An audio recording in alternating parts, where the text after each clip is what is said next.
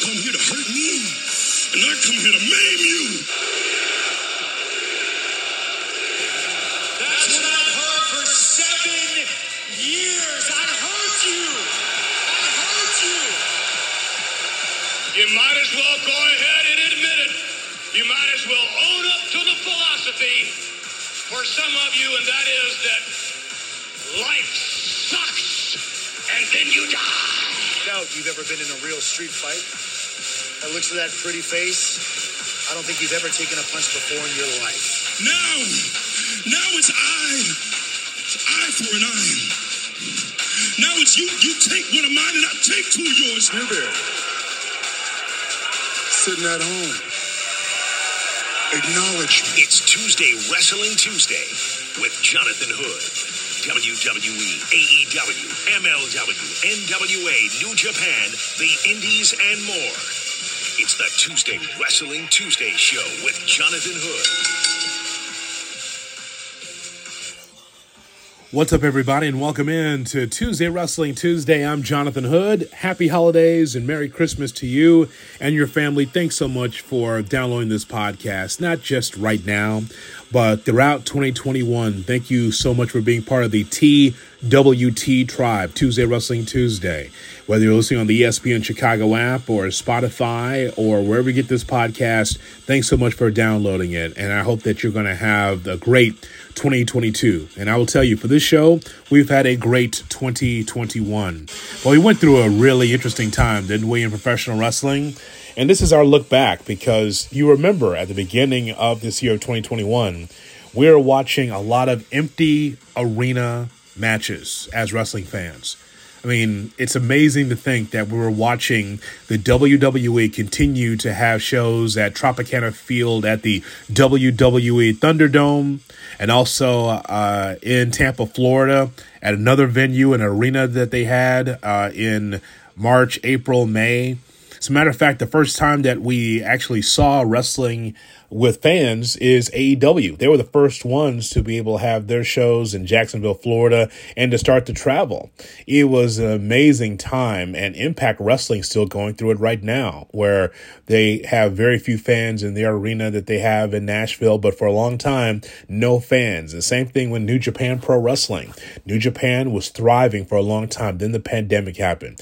COVID-19 affected all of sports, and it definitely affected professional wrestling and sports entertainment. I will tell you that for this show, I really love the growth of this show in particular, Tuesday Wrestling Tuesday, because I look at the numbers and I know that you're listening across North America and around the world too, because I get all the stats, and I'm really appreciative of you listening to this podcast, because during the lean times, of trying to watch wrestling with no fans and watching ratings really wane is very difficult, right? And even for me as a wrestling fan, yes, I watch the in-ring action, but man, it's nothing like you and I being in the arena.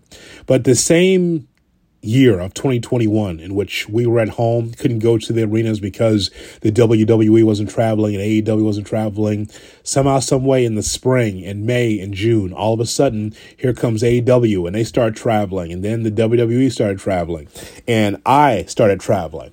I think it's because of the pandemic and because I couldn't go anywhere, or most of us couldn't go anywhere. We couldn't travel, and COVID-19 had been such a factor that I've been to more wrestling matches and cards in 2021 than I have in years, because I took it for granted, right? It's like I could pick and choose. Okay, MLW's coming to town. I'll watch them at the Cicero Stadium right outside of Chicago, or I could be able to go to an AEW show here, WWE show there. If you're listening to this podcast, I just went to SmackDown at the Rosemont Allstate Arena outside of Chicago. I was just there this past Friday night. I've been to 3 or 4 AEW shows. I was there in Indianapolis. I was there in Milwaukee. I was there in Chicago several times, all 3 venues for Chicagoland. I was there for that. Went to a Warrior Wrestling show just recently in Tinley Park, Illinois. So the thing is that I love professional wrestling. and you love professional wrestling, doesn't matter which flag that you plant, whether it's a WWE flag or a New Japan flag or AEW, it doesn't matter. We're all wrestling fans. And to be able to go to the arenas again and doing it safely, listen, I'm not trying to breathe on anybody, and I don't want to get sick, and I know that you don't either. But it's just, to me, when I go into the arenas, like the last AEW show I went to in Chicago, downtown, I was able to see a Dynamite show. I didn't care who was around me. I just knew that I was around wrestling fans, and I didn't think about COVID-19. All I thought was, man, it's really good to be able to have a good time. And one of the greatest times I had ever as a professional wrestling fan is when CM Punk returned to pro wrestling. I was there at the United Center, and I thought it was amazing. It was amazing to watch CM Punk return to pro wrestling. That was great. And there's been a lot of moments I've seen over the years, man. So many great moments. But to see CM Punk and the reaction. Listen, I've been at the United Center when Michael Jordan played for the Bulls. I've been to concerts where there was a big crowd and a loud crowd, but nothing like CM Punk. I mean, it's right up there. And then to have CM Punk on the show, David Kaplan and I had CM Punk on the show, and we have access to Punk anytime we want to talk to him. It was really cool to talk to him like the week after he came back to professional wrestling. And that was just a great moment, that long promo, everything else. And I mean, it was just great to be in the house for that. And everything that we've gone through as wrestling fans, we're watching at home, we're not going to the arena. And then for me to be in attendance for that on a Friday, United Center, sold out, rafters, people hanging from the rafters just to see the return of CM Punk. It was great. It was a great moment for pro wrestling. And so also great was WrestleMania taking place in Tampa. I was just thinking, man, are we going to see the WWE be able to have a big show again? And yes, they had a big show. And it was just great to see WWE fans in place to be able to see, hey, you know what? The fans are still there. They've waited for a long time. They finally got out of the Thunderdome, and they could be able to have a really big show too. So I just thought that was great. So many great things happened in pro wrestling despite the pandemic, and also changes, right? So one of the changes that took place is NXT's move to Tuesdays, leaving Wednesday. Remember, we had the Wednesday Night Wars between AEW and NXT. NXT moved to Tuesday. Now, remember, the thing that we heard was, well, NXT's moving to Tuesdays because NBC's going to get the NHL package. NHL is going to be played on Wednesday, so we're going to move to Tuesday.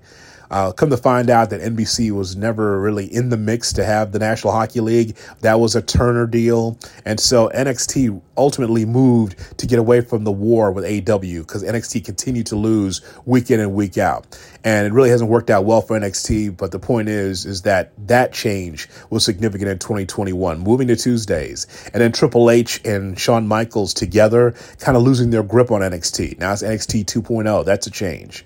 AEW having a show on Friday nights after SmackDown, right? So SmackDown airs, which is a big deal for professional wrestling for the WWE, that's for sure. But then at 9 p.m. Central, here comes AEW Rampage, also part of 2021. So a lot of changes happening in wrestling, a lot of movement, and I can't wait to see what's happening in 2022.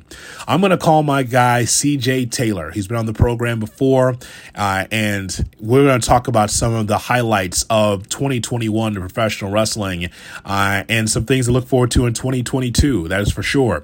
By the way, another change that we have to mention is this show as far as merchandise. Did you know that professional wrestling fans, you can get Tuesday Wrestling Tuesday merchandise? If you click my bio on Instagram or Twitter at Wrestling TWT, again, Wrestling TWT for Tuesday Wrestling Tuesday, you could be able to get t-shirts and mugs and socks if you care to, and tumblers. All the merchandise is available right now on Tuesday Wrestling Tuesday. Just click the bio. It's the first thing that you'll see. Tuesday Wrestling Tuesday merchandise, Under the Hood Show merchandise. It's all there. Just go through it. I'd love for you to be able to order something because when you go to a wrestling show, I want you to represent this show. If you're listening to this show, on your block, you'll be the first one with a Tuesday Wrestling Tuesday t-shirt or tumbler or whatever you'd like. Just look around it. I'd love for you to be able to order something. Tuesday Wrestling Tuesday, represent the podcast you listen to, Tuesday Wrestling Tuesday. Tuesday, Wrestling Tuesday, right here. So glad that you're with us here as we review 2021. What a interesting year for professional wrestling. One we'll never forget. CJ Taylor, my buddy here, is with us here from the CTJ Report. What's up? How you doing? Good, man. How are you doing? I'm doing well, thank you. Just wanted to check in with you about 2021. I was just in the open, I was talking about how wrestling was just so different than we're used to, right? You're talking about the Thunderdome and the WWE and, empty arenas in Jacksonville for the AEW. So what are your earliest memories of 2021 of watching wrestling? When you turned on, it certainly was different, right? Oh, yeah. I mean, you started the year, like you said, in the Thunderdome, AEW, doing shows in front of empty audiences. And then all of a sudden you go to WrestleMania and boom, you're in front of people. And the show popped, especially for some of your bigger moments. Obviously, the headliner of Sasha Banks and Bianca Belair on night one, captivated the crowd. So those are my earliest memories of 2021 to say, you know what, this could end up being something special, especially if they can get back in front of crowds. Yeah, so it's interesting. The maximum limit of fans during that time in Tampa at Raymond James Stadium was 25,000. And I remember, it's Florida, so definitely the WWE was going to be able to have a show down there because it was open. Like as the majority of our country was closed, Florida was open for business, right? And so if you're going to have an event, you're going to have it in Florida. I mean, same thing with AEW. So what I remember is that, like, through the rain, still people were comfortable and locked in to be able to watch WrestleMania. So because I remember Michael Cole and Samoa Joe like in rain ponchos, right? It was just so ridiculous. But what really stood out, you're right, that night one with Bianca Belair and Sasha Banks. So peep this. I remember the pregame show, right? The pregame show with John Bradshaw Layfield is like, this is not about two black women going at it. It's not black history. It's just history, right? And then there's Michael Cole to the rescue right before the match saying the first time ever that two African-American women have been able to headline WrestleMania. I don't know what the hell JBL was talking about, but actually that was history, especially for the WWE. Oh, definitely. I mean, that was, like you said, it was history. It was, something you have obviously never seen before. I mean, it's one thing to have like two women headline WrestleMania. I mean, we've seen that. But to have two black women who were very, intentional about letting you know about their blackness, headlining WrestleMania, that was just something. My 5-year-old daughter is a Sasha Banks fan, so she's watching the match. There's Sasha Banks. That type of representation means something. It was definitely, just a historic night. And like I said, kudos to Michael Cole for, understanding the importance of that headlining main event. That was super important. It really was. And it's funny that your daughter's a fan of Sasha Banks because I've never seen her in a bad match. It's almost like the WWE. It's not like they're putting her in only special situations like Brock Lesnar for a while, where Brock would just come in from time to time. It just seems like Sasha's always put in the best spotlight for the most part in her career, where when you see her tag team match singles, like she shines and she's just so super smooth in the ring. So at some point in 2022, she'll probably see gold again, right? Oh, definitely. I imagine her and Charlotte probably going for the SmackDown Women's title at WrestleMania. I mean, it's going to be in Dallas. It's going to have 100,000 people there. I imagine that's going to be one of the matches that's going to possibly steal the show. They both, Charlotte and Sasha, have like wicked chemistry with each other. Yeah, let's run that back.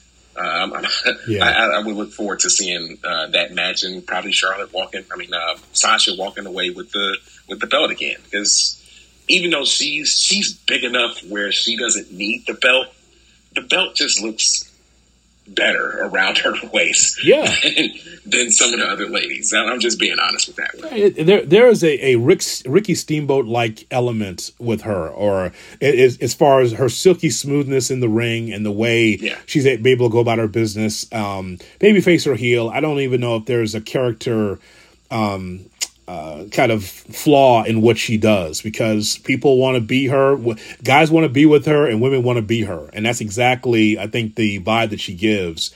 And one other thing about the other side of this matchup with Bianca Belair. So I saw her recently against Piper Niven. We will not call her Doudrop because that is... I refuse to. Yeah.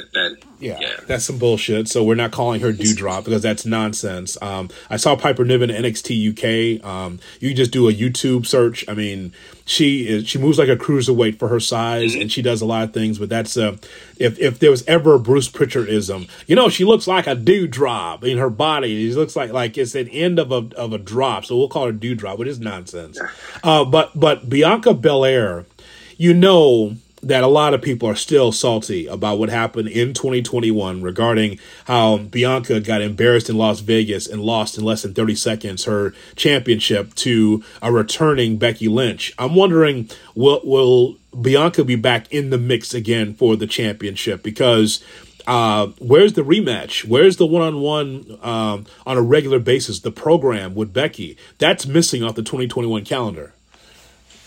Yeah, I just kind of get the feeling that they're trying to stretch that out, as long as possible. The fans definitely wanted her, especially when she moved over to Raw, just to take the belt immediately, away from Becky. But I just think that's probably your other women's title match at WrestleMania. I wouldn't be surprised if Bianca does the back-to-back and wins the Royal Rumble again. And this time challenges Becky. I mean, that I could see that happening. And at some point in 2022, Bianca's just getting too many pops, too much shine. The fans love her. She's obviously over. She's strong as hell, athletic. I mean, can really, do things in the ring from a woman you probably hadn't really seen since, I don't know, Beth Phoenix. Sure. So at some point she's got to hold gold in 2022, and that's not taking anything away from Becky and her thing. The problem with Becky is I can't boo her. Yeah. Well, here's another layer to that too, right? Once again, the WWE not being able to build enough baby faces. Like, you have to have a line down the middle of a yellow pad and look at baby face and heels. Jim Cornette's called it before, like the Great Eight, right? Who are my best 8 superstars? Like, my 4 best baby faces, my 4 best heels, and then you just kind of expand the roster from there. If you draw that line, CJ, right down the middle, you will see like so many heels and not enough baby faces, right? And so with Becky Lynch, this is the equivalent of Stone Cold Steve Austin turning heel. Because to me, Becky Lynch was a person that was getting over. She comes back from having a baby. In the next show after WrestleMania, they're in Little Rock, right? And it's kind of like, well, who's booing a new mom? Who's doing that, right? She's a heel? Well, I'm not booing her. She's a new mom, and she came back. So I just think it's just the odd fit of saying, oh, no, she's a heel. And she's still trying to do that, but in a lot of arenas, they're like, nope, they love the man, they love Becky Lynch, and it's just a weird fit, just like Austin turning heel going with Vince McMahon years ago. Oh, yeah. She is just in that... maybe it's just an unfortunate thing where she's always just going to be a face. Yeah. No matter what she does. I mean, they tried turning her heel with the whole program with Charlotte back when they were both on SmackDown, and the fans immediately rejected it because, well, Charlotte Flair is just a natural heel. And the storyline that they set up for that was, oh, well, Becky's got to turn on Charlotte because for what? Charlotte stole the match and once again pushed her out of the spotlight. Who wouldn't be pissed off about that? Right. And root for the underdog in that situation. Becky's a face, and Vince has got to find some heels in the women's division on that side of Raw to balance things out. It's completely unbalanced, and that goes for the guys too. Yeah, there's no doubt about that. So, night 2 of WrestleMania 37 in Tampa saw Roman Reigns defeat Edge and Daniel Bryan. Now, this is significant because Roman Reigns is that dude. And I think I was telling Mark Henry this recently, last week. I said, there's a lot of wrestlers in the locker room, in any locker room, especially in the WWE, that wish they had the autonomy that Roman Reigns has, saying, okay, where are we going with this storyline? Okay, let me do the verbiage and then we're good. Like, everything is scripted to the letter in the WWE. Very few have the opportunity to be able, and the leeway to be able to say what they want to say. This is completely Roman right now. That's completely Roman. It's how Roman wants to go about it. The way he is smooth on the mic, doesn't really get angry on the mic, and is very arrogant. There's a guy that is a heel and has lived this part very well. And you think about night 2, right? So Roman Reigns defeats Edge and Daniel Bryan. Not just beats him soundly. You talk about making Roman look strong. I'll never forget that. It's like, wow. It's like he stacked up Bryan and Edge like they were just preliminary wrestlers. I'll never forget that. Yeah, that was the other big thing from that weekend. And you're right about Roman just being, he is the guy, not just in WWE, possibly the industry right now. Just being the guy and just having, how long have we been waiting for this though, Hoodie? We've been saying this for years. Yeah. Let Roman go. Let Roman just do what he does. He's a natural heel. He has that look. He has that arrogant look, like I'm better than you, and I know it. Not to take away from MJF, but he has that thing, and for Vince to finally see that and just let him go and do his thing. I mean, Roman Reigns is appointment television. I don't care where you are. When he comes on the screen, you're watching every single week, and that is what you want from your top guy. Heel or face, that's what you want. So something else too that really stood out, and that is the fact that we saw NXT move from Wednesdays to Tuesdays. They ran from the fight, and so they moved to Tuesdays. Now, again, NXT for me meant a lot, and because I think for the average wrestling fan, CJ, they were looking at it like, maybe Triple H is the heir apparent after Vince, leaves, or, God forbid, when he passes away, that they're going to give the opportunity for Triple H to run the company. And so I liked NXT. I've always liked NXT, especially their takeovers, because they were mega events. They were part of something I thought was kind of from wrestling's past. Like, territory wrestling used to look like this. I said about NXT on this podcast, NXT is like territory wrestling with money. Right, like with the good lights and the good cameras, you know what I'm saying? Like, so, but then they had these takeovers. They were a lot of times, more times than not, I thought they were better than the WWE pay-per-views. But then I think because NXT kept getting its ass kicked by AEW, I think Vince had enough. And so this is why right now we're looking at 2.0, which is a bunch of kids mixed with a few veterans. And it's just reimagined. And what we saw is TakeOver Stand and Deliver in Orlando with Kyle O'Reilly defeating Adam Cole. And to me, that was the end of the Triple H era right there. Yeah, that was definitely the passing of the torch moment. Like, it's time, for these young kids. Let's see what they have. The Triple H thing, I agree with you. I love the black and gold. Mm-hmm. That was appointment television as well, and especially the takeovers. I mean, that was just outstanding pay-per-views to watch. Pay-per-view quality, mm-hmm. where you're like, Jesus, this is better than the pay-per-view that was coming on WWE for the main roster the next night. It's unfortunate that they had to kind of do the rebranding thing. I think this goes back to what you and I talked about before. Vince not really getting, what NXT was about and what the fans really loved about, NXT. Just outstanding wrestling, pro wrestling that you just wanted to see on a weekly basis. That's what NXT was giving you. And it's not a mystery why, the Adam Coles of the world, are going on and doing things and are getting huge pops because, the work that was done in NXT. I'm still trying to hold on to see what 2.0 is going to be.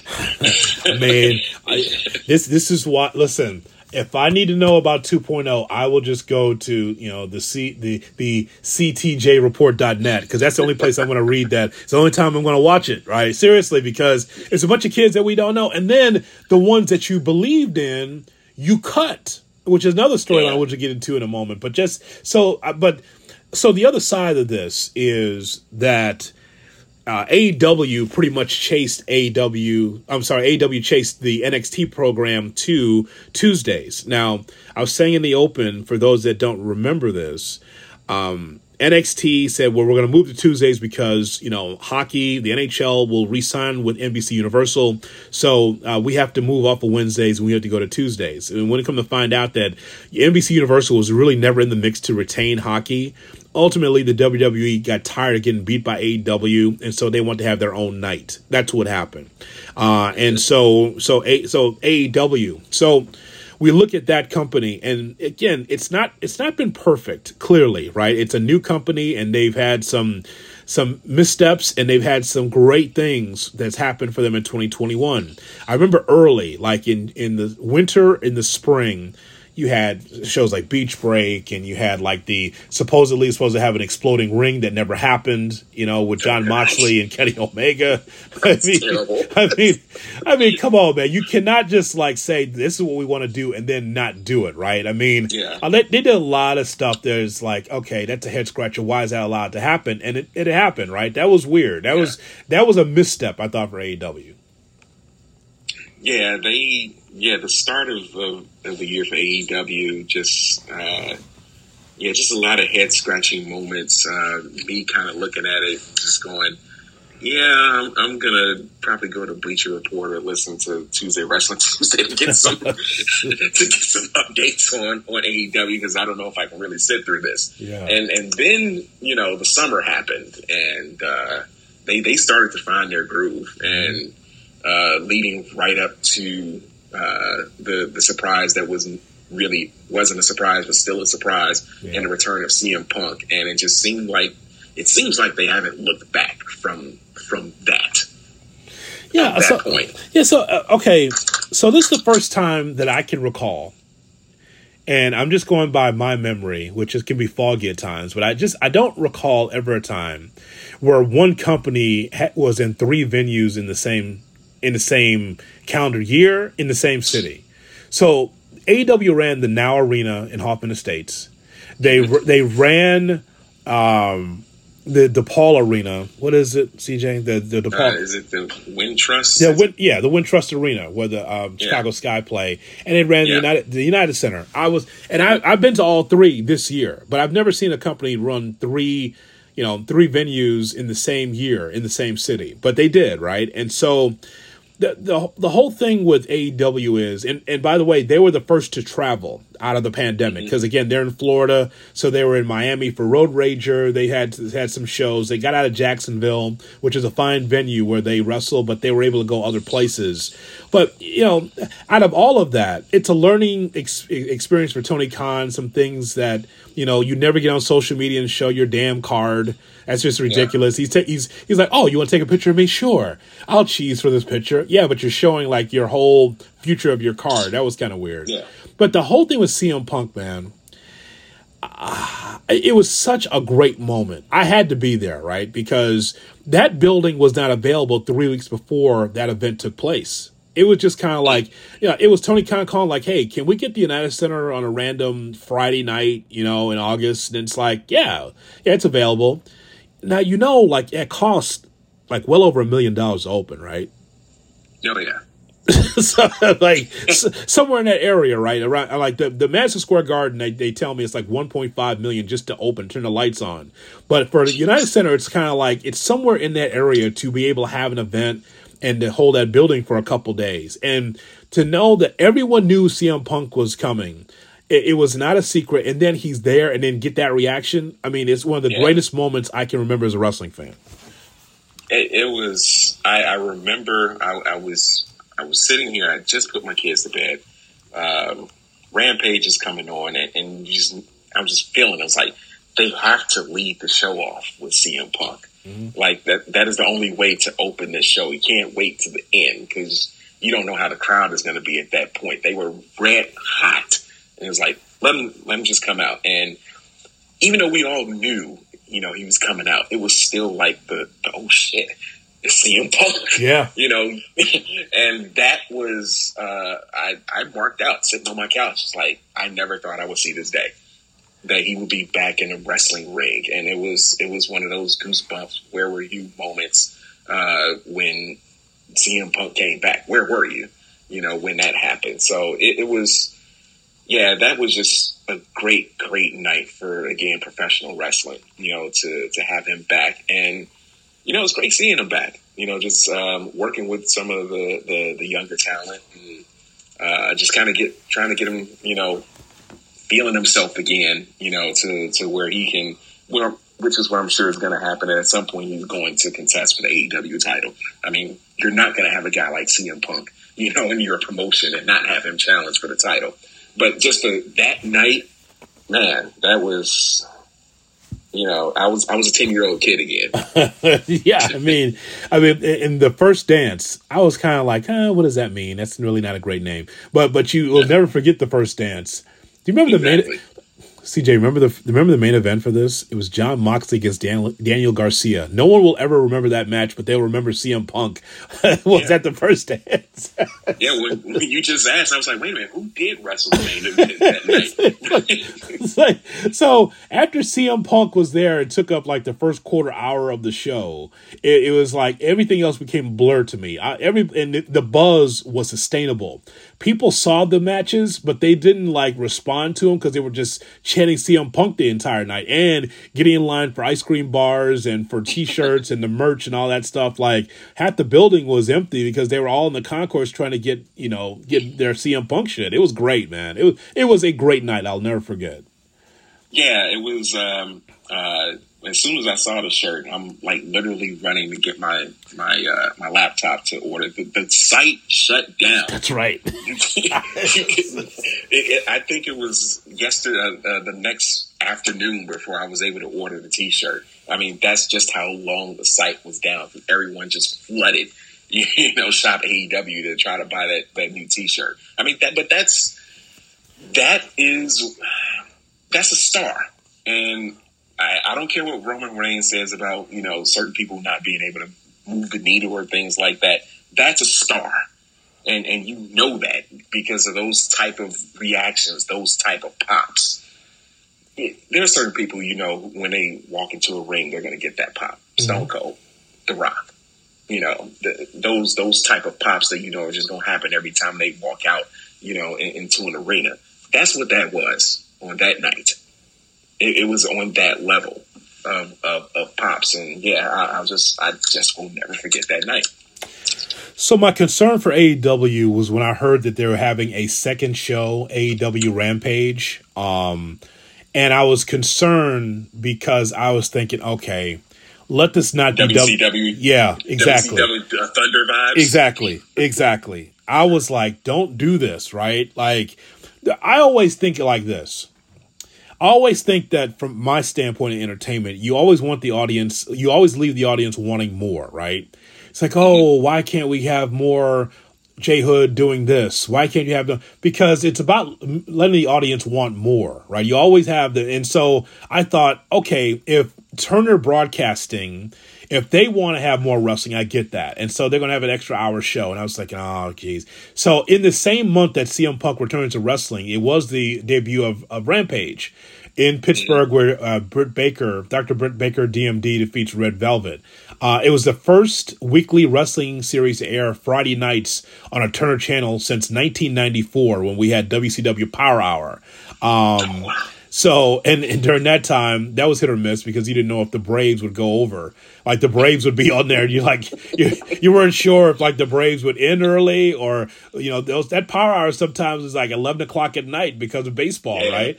But the first time since 94, which is historic, right, to have something on Friday nights. And I thought, well, you don't have to have something after SmackDown. Like if you don't care about the ratings, cool. But you don't have to actually have to have a Friday night show. But Tony Khan wanted it, and clearly Turner wanted it. And so I was concerned for that. There's been some good moments on Rampage, but I thought it was a little extra but if the network wants it, what are you gonna do, right? Yeah.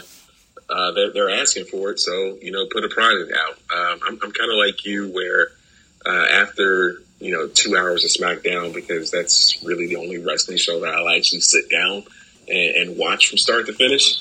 After that, it's another hour, of Rampage, and all right, I'll sit down and watch it, but I'm hoping to see.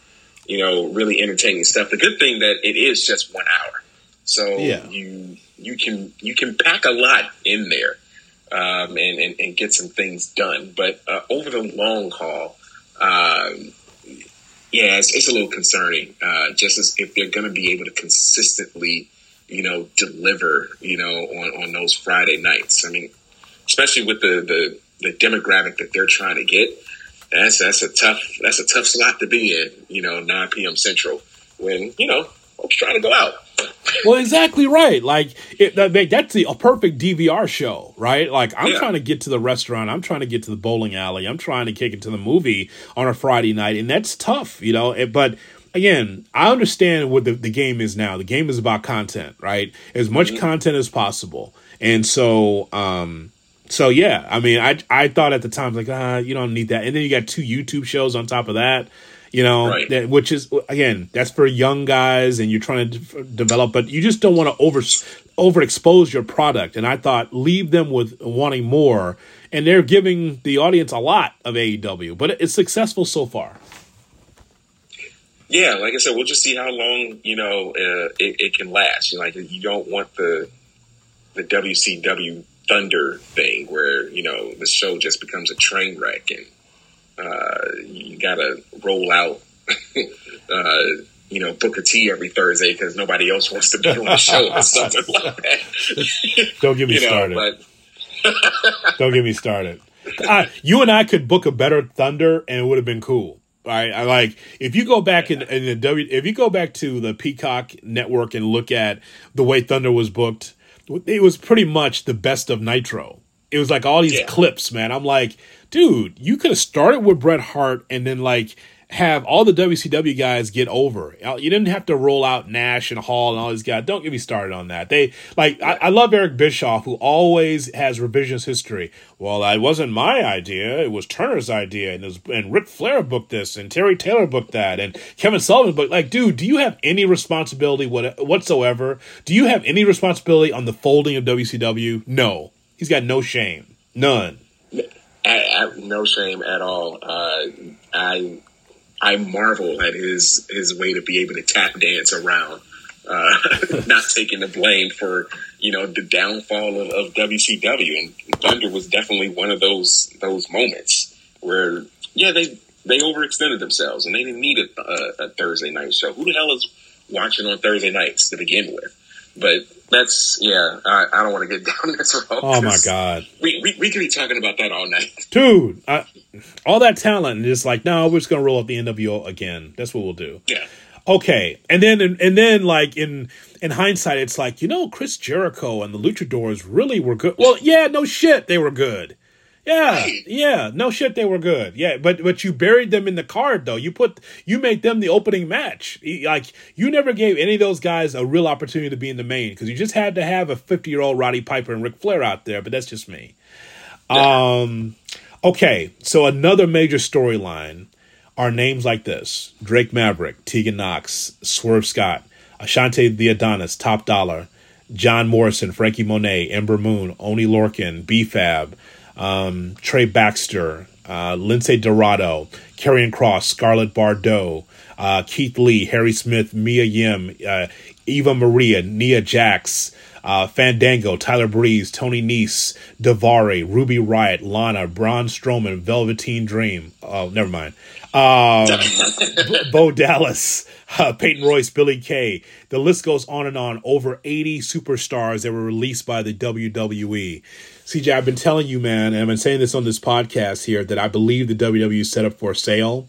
You released all this talent, over 80 superstars in that company, but yet you made a huge dividend check. They made a ton of money in 2021 in the pandemic, where there's businesses that are closing. They're the Fortune 500 companies having to kind of re-diversify what they do, but yet the WWE was able to make huge money because of their television deals, but yet all those cuts. That was a major story in 2021.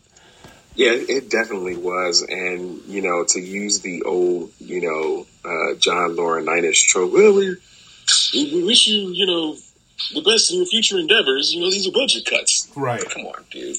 You can't say that when you make $256 million in one quarter alone. Yeah. You can't do that. Fans have a right to be, pissed off about those cuts, because a lot of that was unnecessary. Just book better stories, allow the wrestlers to actually have, creative freedom in how they want to take their characters. And if it fails, it fails. But at least give them that option to, to try it out and do that. But I'm also kind of happy because, hopefully these guys and girls will land in other promotions and really be able to show what they're capable of doing. The Hit Row one, that was just like you went through all this trouble to highlight them and give them vignettes on SmackDown, and 1 week after they premiere, you let go of BFAB, and then you expect them to remain a cohesive unit like that.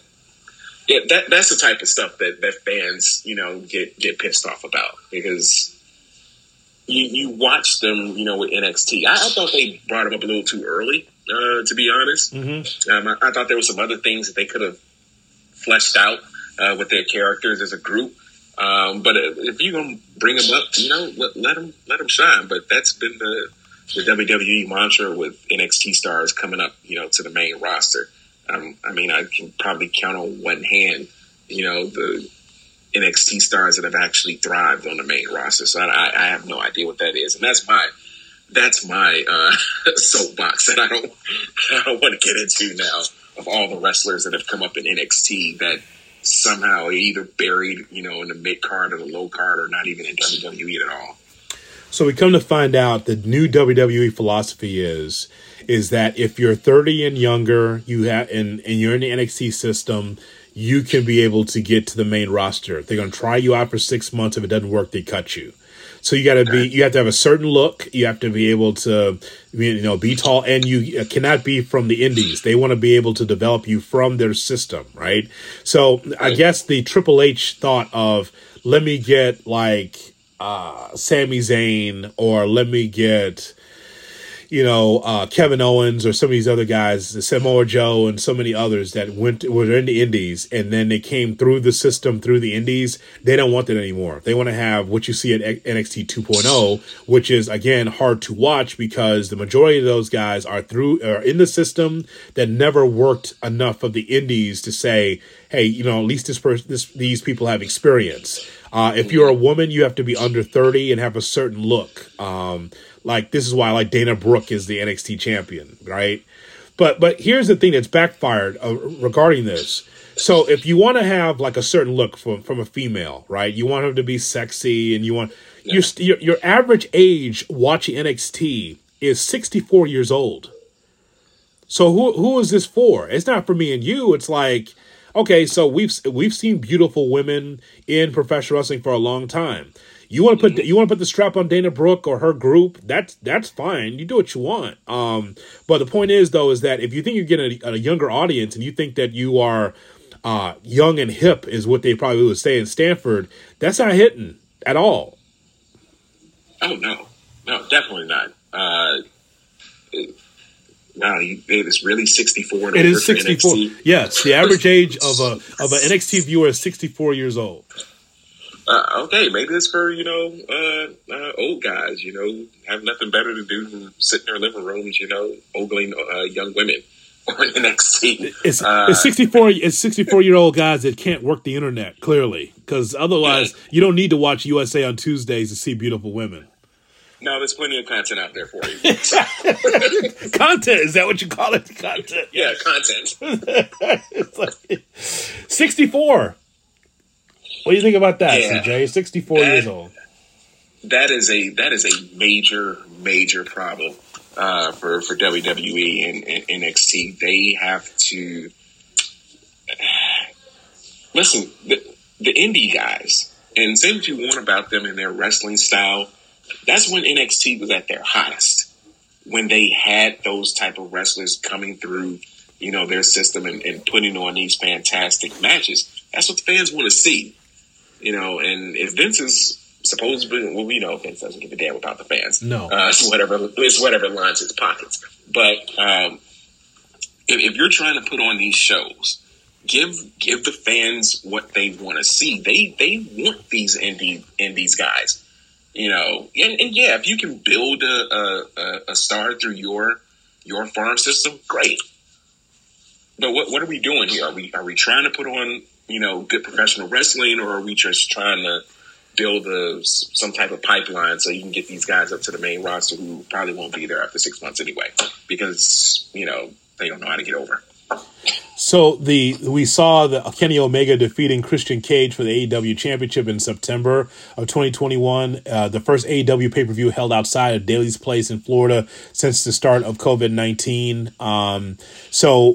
Obviously Chicago is going to show up, and coming off of what happened with CM Punk, then they go to hop in the States, and so Christian Cage on the scene. That first of all, Kenny Omega, we're going to give him his flowers because here's a guy here that has been wrestling not just hurt but injured, and I think that he's done all he could to be able to hold up his end of the bargain as AEW champion. I thought he and Christian had a first of all, they had a really nice feud. Christian beating Kenny Omega on TV for the Impact Championship. That was a surprise because, I didn't expect Kenny to lose on TV, but then he retains the AEW Championship at All Out in Hoffman Estates, Illinois. So I think that was cool. And Kenny Omega, I know that for some he's an acquired taste, but I saw him in New Japan and in AEW, and he works hard, that's for sure. Oh, yeah. Yeah, and you're right. He is an acquired taste. You either love him or you hate him. Yeah. But you cannot deny that man's talent. He knows how to go in the ring. He understands how to put on a professional wrestling match that you're going to talk about. And that goes all the way, like you said, that goes all the way back to New Japan. He gets it. He understands what needs to happen, what you need to put in the pot to make a hell of a wrestling match. And yeah, I'm going to give him all the flowers that he deserves because he helped to put the company on his back until you can, get more stars in to be able to help push the company along. Kenny Omega is honestly one of my MVPs of 2021 as far as professional wrestling is concerned. He gave up the championship. He got defeated by Adam Page, and out of that, you were able to see one of the great matches of 2021, if not the best match, with Bryan Danielson also being part of AEW, which was, big for AEW and the company. With him coming to the company, Bryan Danielson is not Daniel Bryan. He is not the WWE character. He is the asshole that we saw in the Indies that is now at AEW, that didn't care about your cheers, didn't care about your boos. He's just there to wrestle. That dude wrestles like on Dark and Elevation just to get work. Did you know that? Like he'll just stop into Orlando like, hey, let me work with this person just so I can get some work in. That guy clearly loves to wrestle. And for the first time, CJ, for the first time ever, I've never seen, and again, great 60-minute match. I've seen plenty of them over the years. Wyndham Flair and Bockwinkel against Kurt Hennig, and I've seen a lot of great 60-minute matches. I've never seen a 60-minute match in which the challenger was still not sweating and not tired and not breathing heavy and could go like for another 30 minutes. Like Bryan Danielson's cardio is amazing. It's like what we all should strive for. And Adam Page was also hanging in there too. He didn't seem like he was exhausted. He was bleeding, but he wasn't exhausted. Yeah. So what I took out of it, it was a great match. But at the same time, both these guys were in great condition to go 60 minutes. And that is just, like you said, that's just something you don't see. When the match started, I'm thinking, this is probably going to be like a 30, 45-minute thing. It probably goes to a draw. And you get past the 45th minute. Oh, they're still going. Yeah. Oh, yeah. Okay. Yeah. Let's go. Let's go. Fight all night. I don't care. But, 60 minutes. And you're right. Bryan Danielson, jeez, that dude's a freak of nature to be wrestling as long as he's wrestled and still be able to, to put on those type of matches. He's in his element. He's in his element. I get the feeling that this is the way he's always wanted to wrestle, because he was in WWE. You have to kind of conform to this certain style, but this is where he lives. This is his lane, and man, you're going to get these kind of matches every time he steps into the ring. So I'm here for it. Are you saying on the record, CJ, that the WWE style is a softer style? Are you saying that on the record? I'm just, I think you just did. I'm just saying, I'm not saying it's entertaining. It can be entertaining, but you've seen the different styles with how WWE wrestlers go, and you look at AEW, and that's another switch. That's being flipped over there, and I'm gonna go ahead and say it. I'm not saying it's softer. It's a little softer. Yes, exactly. Say it with your chest. You just called it soft. And guess what? Cool, guess what? Bryan Danielson said that too. He also says it's a softer style. So, and by the way, I noticed that in person. Like, I've always known that, but it had been a while since I went to a WWE show. I did it for the show. Clearly, that's why I went to see SmackDown. That's why, so here's the funny thing. I hadn't said this on the air yet. I'll say it to you. So, when you go to a wrestling show, they tell you when they're returning. Don't forget that WWE will be back here on March, whatever it was. I think it was like late March. We'll be back here in late March, 2 weeks before WrestleMania for Monday Night Raw. And the crowd was like, oh. It's like that show is going to be ass. See that yes, yes. Like the crowd was ass anyway, right? Because it was very quiet. It was not very enthusiastic until the end of SmackDown when the triangle happened between Roman Reigns and Brock Lesnar and Paul Heyman. But usually in that spot, when the ring announcer says, "We'll be back for WWE Raw. Get your tickets now by using this QR code," the fans did not even a murmur, just more of like, oh God, because 2 weeks before WrestleMania, pretty much the go home show, like nothing will happen on that show in Chicago, nothing, absolutely nothing. It's like the fans are so smart, man. They know. They're like, well, we're not going to that. We're not coming out here for that. It's what I tell you. Chicago wrestling fans, they get it. You can't BS Chicago wrestling fans. That's true. They're just they just know it when they see it. So for Raw to be here in March, 2 weeks before WrestleMania, I'm good on that. I'll catch the updates on YouTube. Couple of things I just want to clean up.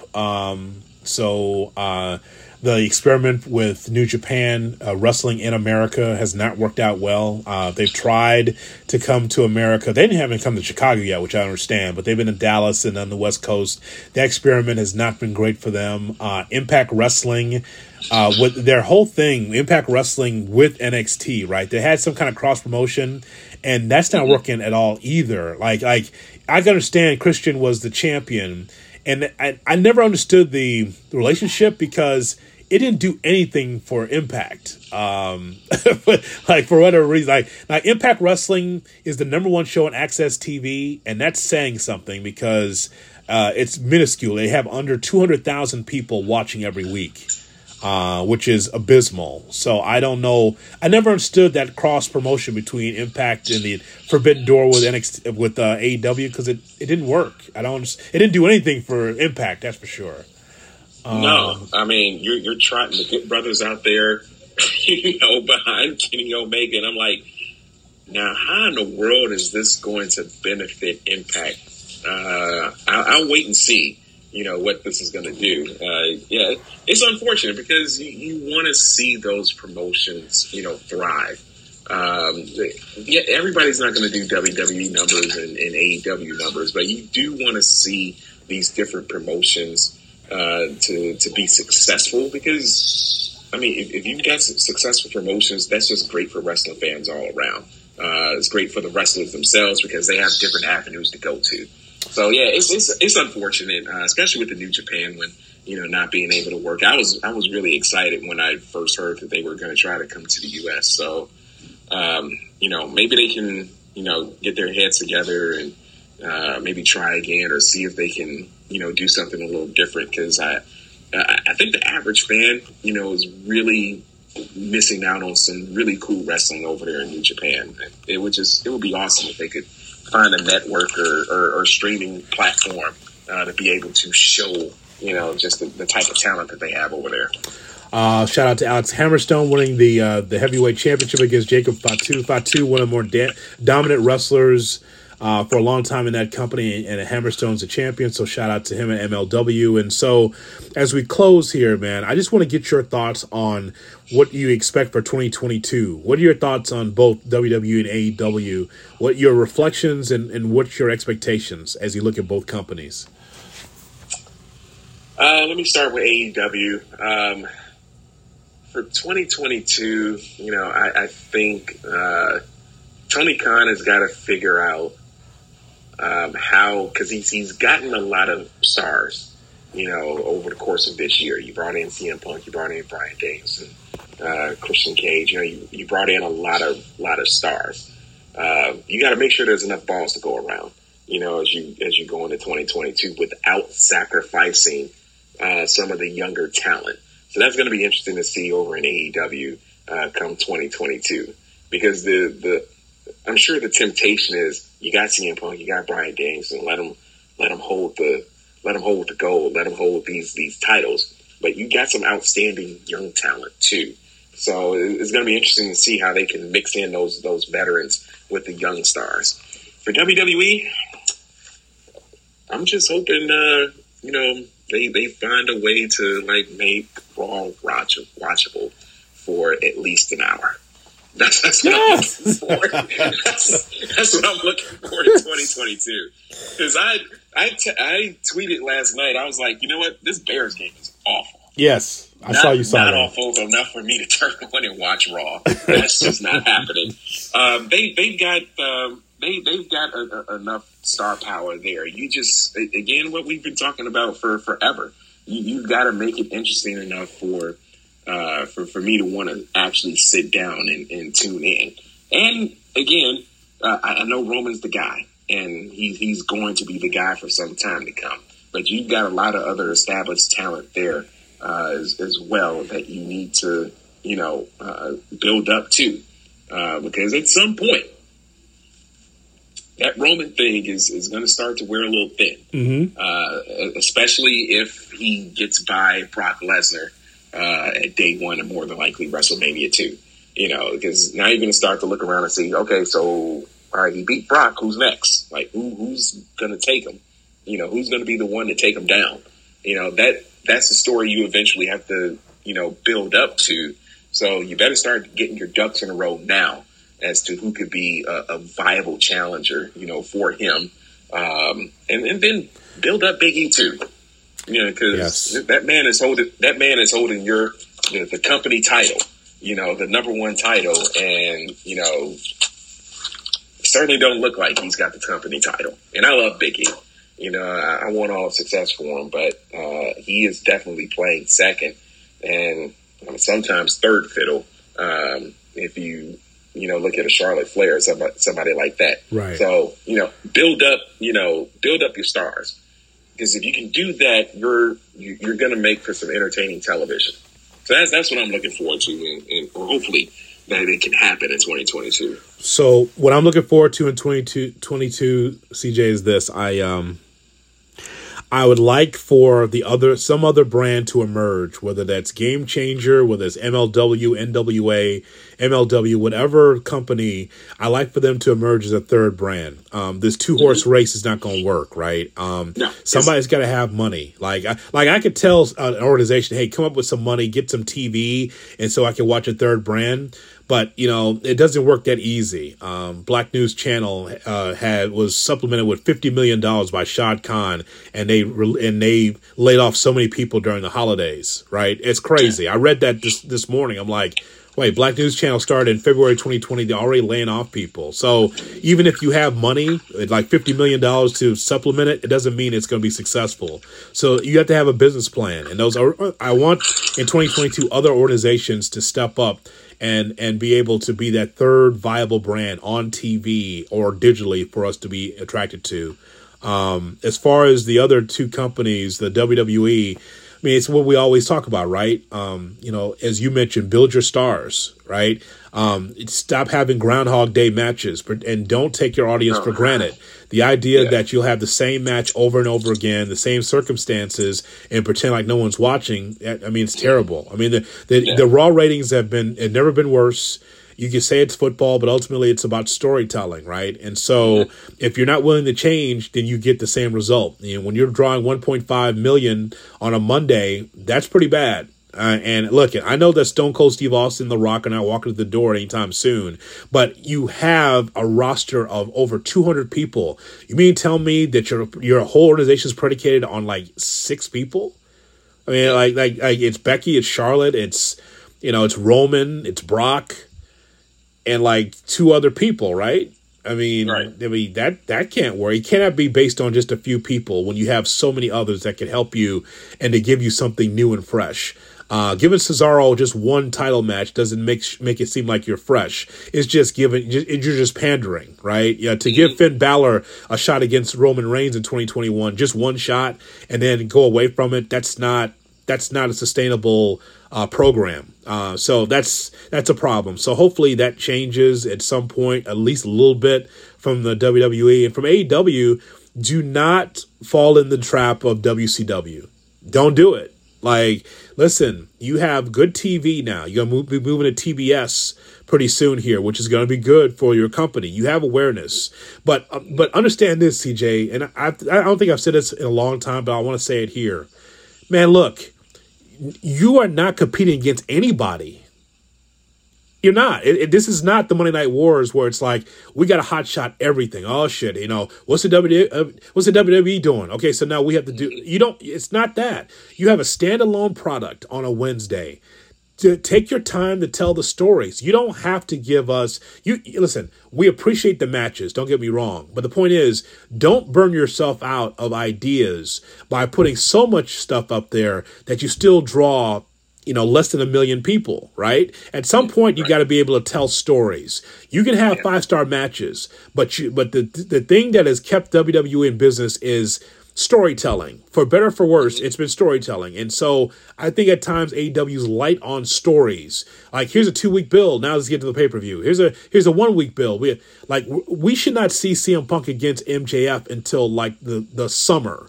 But we're going to get it soon, right? And so what is that? So, but my point is, you have to be able to tell long-form stories to get the build. A perfect example is Edge and Orton, right? Edge and Orton, there's a long story that was told. And then finally they had a series of matches. And so there's nothing wrong with that. So I think AEW just has to slow down just a little bit and tell a story. Net more so than trying to please Dave Meltzer. That's my whole thing for them. Yeah, I definitely agree with you on that.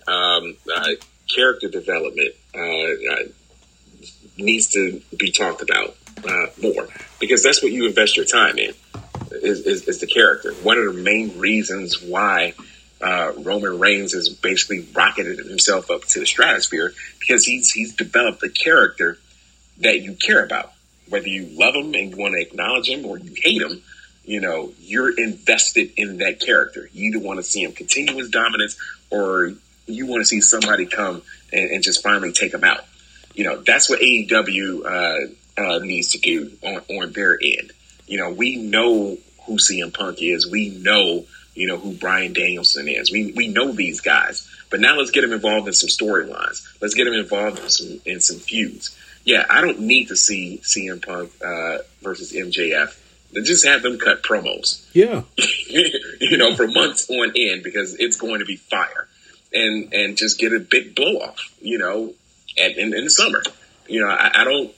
Yeah, that's something that really since the beginning of AEW, they've been very light on, is just that character development. Why am I supposed to care about Luchasaurus or Jungle Boy, or Darby Allin, or any of these guys? Give me a reason to care. Give me a reason, to stay invested in their characters. That's awesome. Like you said, they can, give me 5-star matches on a Wednesday night on free TV. Cool. Great. Good. I love that. But, how's that going to be different from the 5-star match that you had last week, on Dynamite? So that's I'm definitely in agreement with you on that. Give me long form storytelling. That's what's going to keep me glued into Dynamite every Wednesday night. When it comes to pop culture and sports, you got it covered on the ctjreport.net. Tell us about it. Yeah, it's just my little blog. I tend to write about stuff that I find interesting. Just as I was driving home, I saw that Megan Good is getting divorced. I may have yes. I mean, yeah. So for all you guys, she's back on the market. Get your shots ready. Wait, hold on, CJ. I said that wrong. I'm sorry, man. I didn't mean to come in strong with the yeah. I should have said, that's a shame. That's terrible. It is. But those are the type of things. I'm probably going to try and do like a best of who my MVPs are for like music and movies. Music wise, I mean, it ended on the best possible note possible with Silk Sonic. That album is just terrific. Uh-huh. So that's probably you'll get that hopefully before the end of the year if my kids don't keep me up on Christmas. So it's the ctjreport.net. That's where you go, and I expect to have some more wrestling. That's also, I should have mentioned that, for 2022. More of your thoughts on wrestling. I know that you're a pop culture guy. You got a lot of stuff going on, and you got more movie reviews coming in 2022 as your blog starts to expand. But we need more of that too.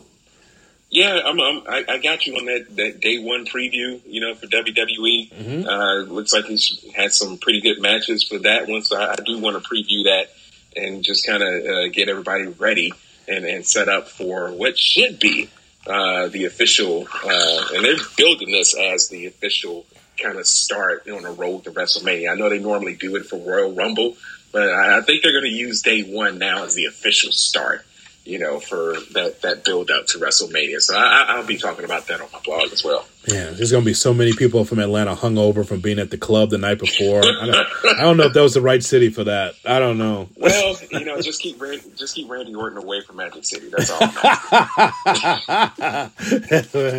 Yeah, that's a good advice. That's good advice. Yeah. That's for sure. That's for sure. Hey, man, happy holidays and Merry Christmas to your family. It's great that we've connected. Another positive for this show to get new voices on here and different perspectives for 2021. Hope that we can continue to connect on 2022.